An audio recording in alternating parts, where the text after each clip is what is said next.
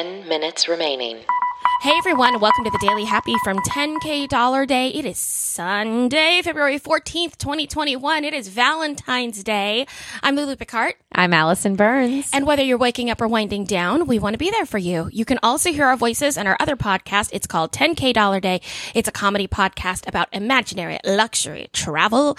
We got some $10,000. It's fake. And then we spend it somewhere. That's also fake, but it's a good time. We promise.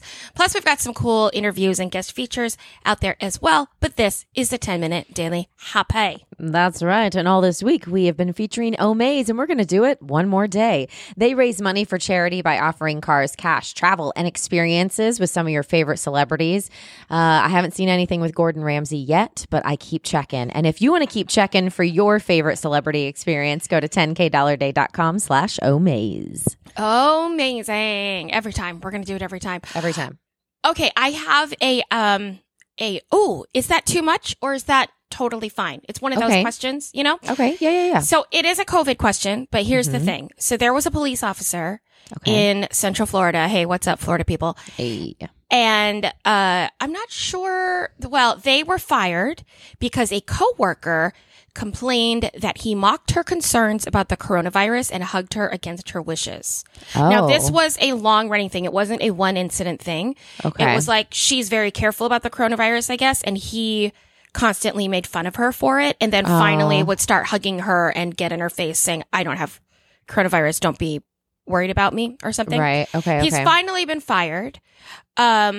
He has some other allegations against him as well, by the way, so it's not just the only thing that he was fired for. Okay. But thoughts, Allison Burns? Well, I mean, if he has other things against him as well, like, I feel like he's probably a douche anyway. What if it's just the COVID stuff? I still think that's a jerk thing to do. Like, it is dude, a jerk thing to do. Just mind your own business and mind your own surroundings. You also can't just touch people without their, like, even if it's just a hug, you can't do that. Like, even, you leave people in their own bubble. I mean, this is what I tell my 6-year-olds in their 6-year-old class. Like, mind people's space. Like, don't get in their bubble. Like, don't touch her. Don't do that. Don't do this. Like, you're a grown man. Like, get your act together. Yeah. Okay.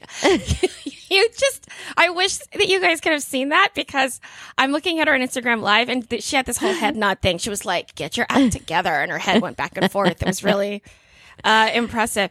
No, I agree with you. I don't think you should be able to hug people without their wishes. P.S. It happened to me at work the other day. Did I tell you this? That someone hugged you? A stranger? It actually was in December. Yeah. So I was with someone who was not a coworker. It was a guest at the hotel. And I guess they really liked me for some reason. And so she reached out and hugged me. And I said, oh, and I like laughed it off. And I was like, what do you think this is? 2019, which was like my big line. And she'd go, I know. She goes, I know. I'm just a hugger. And she reached in again and hugged me. Oh. Now, here's the thing, guys. I haven't hugged my family. Yeah. You know what I mean? So, like, it is a big deal if a stranger hugs me. I also don't hug strangers very often in general. So I love hugging people I know, but I don't love hugging strangers. So it's always a weird like introduction. I don't understand why a hug is an introduction. Yeah, it's so intimate. Yeah. I feel like pre-COVID, obviously it was, more normal, but still, unless it's like, I don't know, someone you've conversed with and it's like, oh my God, we're finally meeting face to face and you feel like you have a relationship with them. Yes. I don't know. It's not my favorite way of being greeted. I would rather have the French air kiss on the cheek. The kiss on the cheek. You said French kiss. Well, you were about to say that and I was like, you would rather have a French kiss? Yes, during COVID, I only accept greetings with French kisses. That's the only way I do it. It's terrible. It makes me grossed out just thinking about it. Okay. So let's talk about something that kind of crosses with 10K Dollar Day, which is kind of fun. Okay. So a few months ago, so everyone, you can actually look this up if you want to. You can Google 10K Dollar Day Bhutan, Bhutan. We did do a 10K day in Bhutan. That's right. Here's the thing. Bhutan is in the news right now, everyone. The Kingdom of Bhutan, because it is not just surviving COVID, Allison. It has kicked its 5 minutes remaining. Okay. Oh, okay. So here's a little quick rundown of the schedule we're looking at. December 31st, 2019, so think back, was the first time China said, hey, we have pneumonia. We don't know why. Okay? Okay. December 31st, 2019. Okay. By January 11th, that's 12 days later, Bhutan had started drafting a national preparedness and response plan. By January 15th, it was screening for respiratory ailments. It was using infrared fever screening at its international airport. And then on March 6th, which is way before we even closed down here, they confirmed its first case of COVID-19, which is a 76-year-old American tourist. And they had got 300 contact traces done within 6 hours. They were like, boom, boom, boom, boom, boom, boom, boom. Yeah. Bada So bing, they bada boom. actually airlifted that patient to the United States, and his doctors in Maryland said, whatever they did in Bhutan saved your life. So I'm just going to give you a couple more things that they did before I tell you how amazingly they've actually curtailed COVID-19. Okay. So this is a smaller country, right? So we are expecting the numbers to be smaller than they are in the States anyway. Yeah. But in March, they had a national helpline number. They had a daily update. There were no tourists. Schools were closed, public institutions, gyms and movie theaters, face masks, obviously, all the things that we, are talking about it. Yeah. The World Health Organization didn't actually call COVID-19 a pandemic until March 11th. So remember, Bhutan started in January. They were like, I don't know. I think it might be a pandemic. So we're just going to do it. And the WHO said 14-day quarantine. They said, nope, we're going to do a 21-day quarantine. Who said it? The World Health Organization. I know, it's a joke.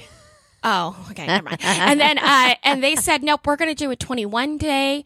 And so in August, a woman became the first person in the country to test positive for COVID-19 outside of quarantine. But here's the thing, guys. It is now February 2021. They've only had one death in their entire country of COVID-19. And it didn't happen. Because of the way they structured it, you think? Yeah. But Allison, that death didn't happen until January 2021. They went because they all, probably left and came back or something crazy. I'm not really sure why. I didn't see that or maybe information. Were they the like thing. 115? Like they were just they were just old. They happened to have COVID. Maybe. But Bhutan is known as the happiest country in the world. Really? Because they are a Buddhist country and they believe they are not involved. They're not that interested in technology and they're not that interested in capitalism. Okay. I'm not saying we should not have technology and money. I'm just saying they are a Buddhist country. Remaining. They don't have it. Mm-hmm. And because they have universal health care, they already had everything set up for everyone to just go and get their treatments and stuff. So no one had to make that decision.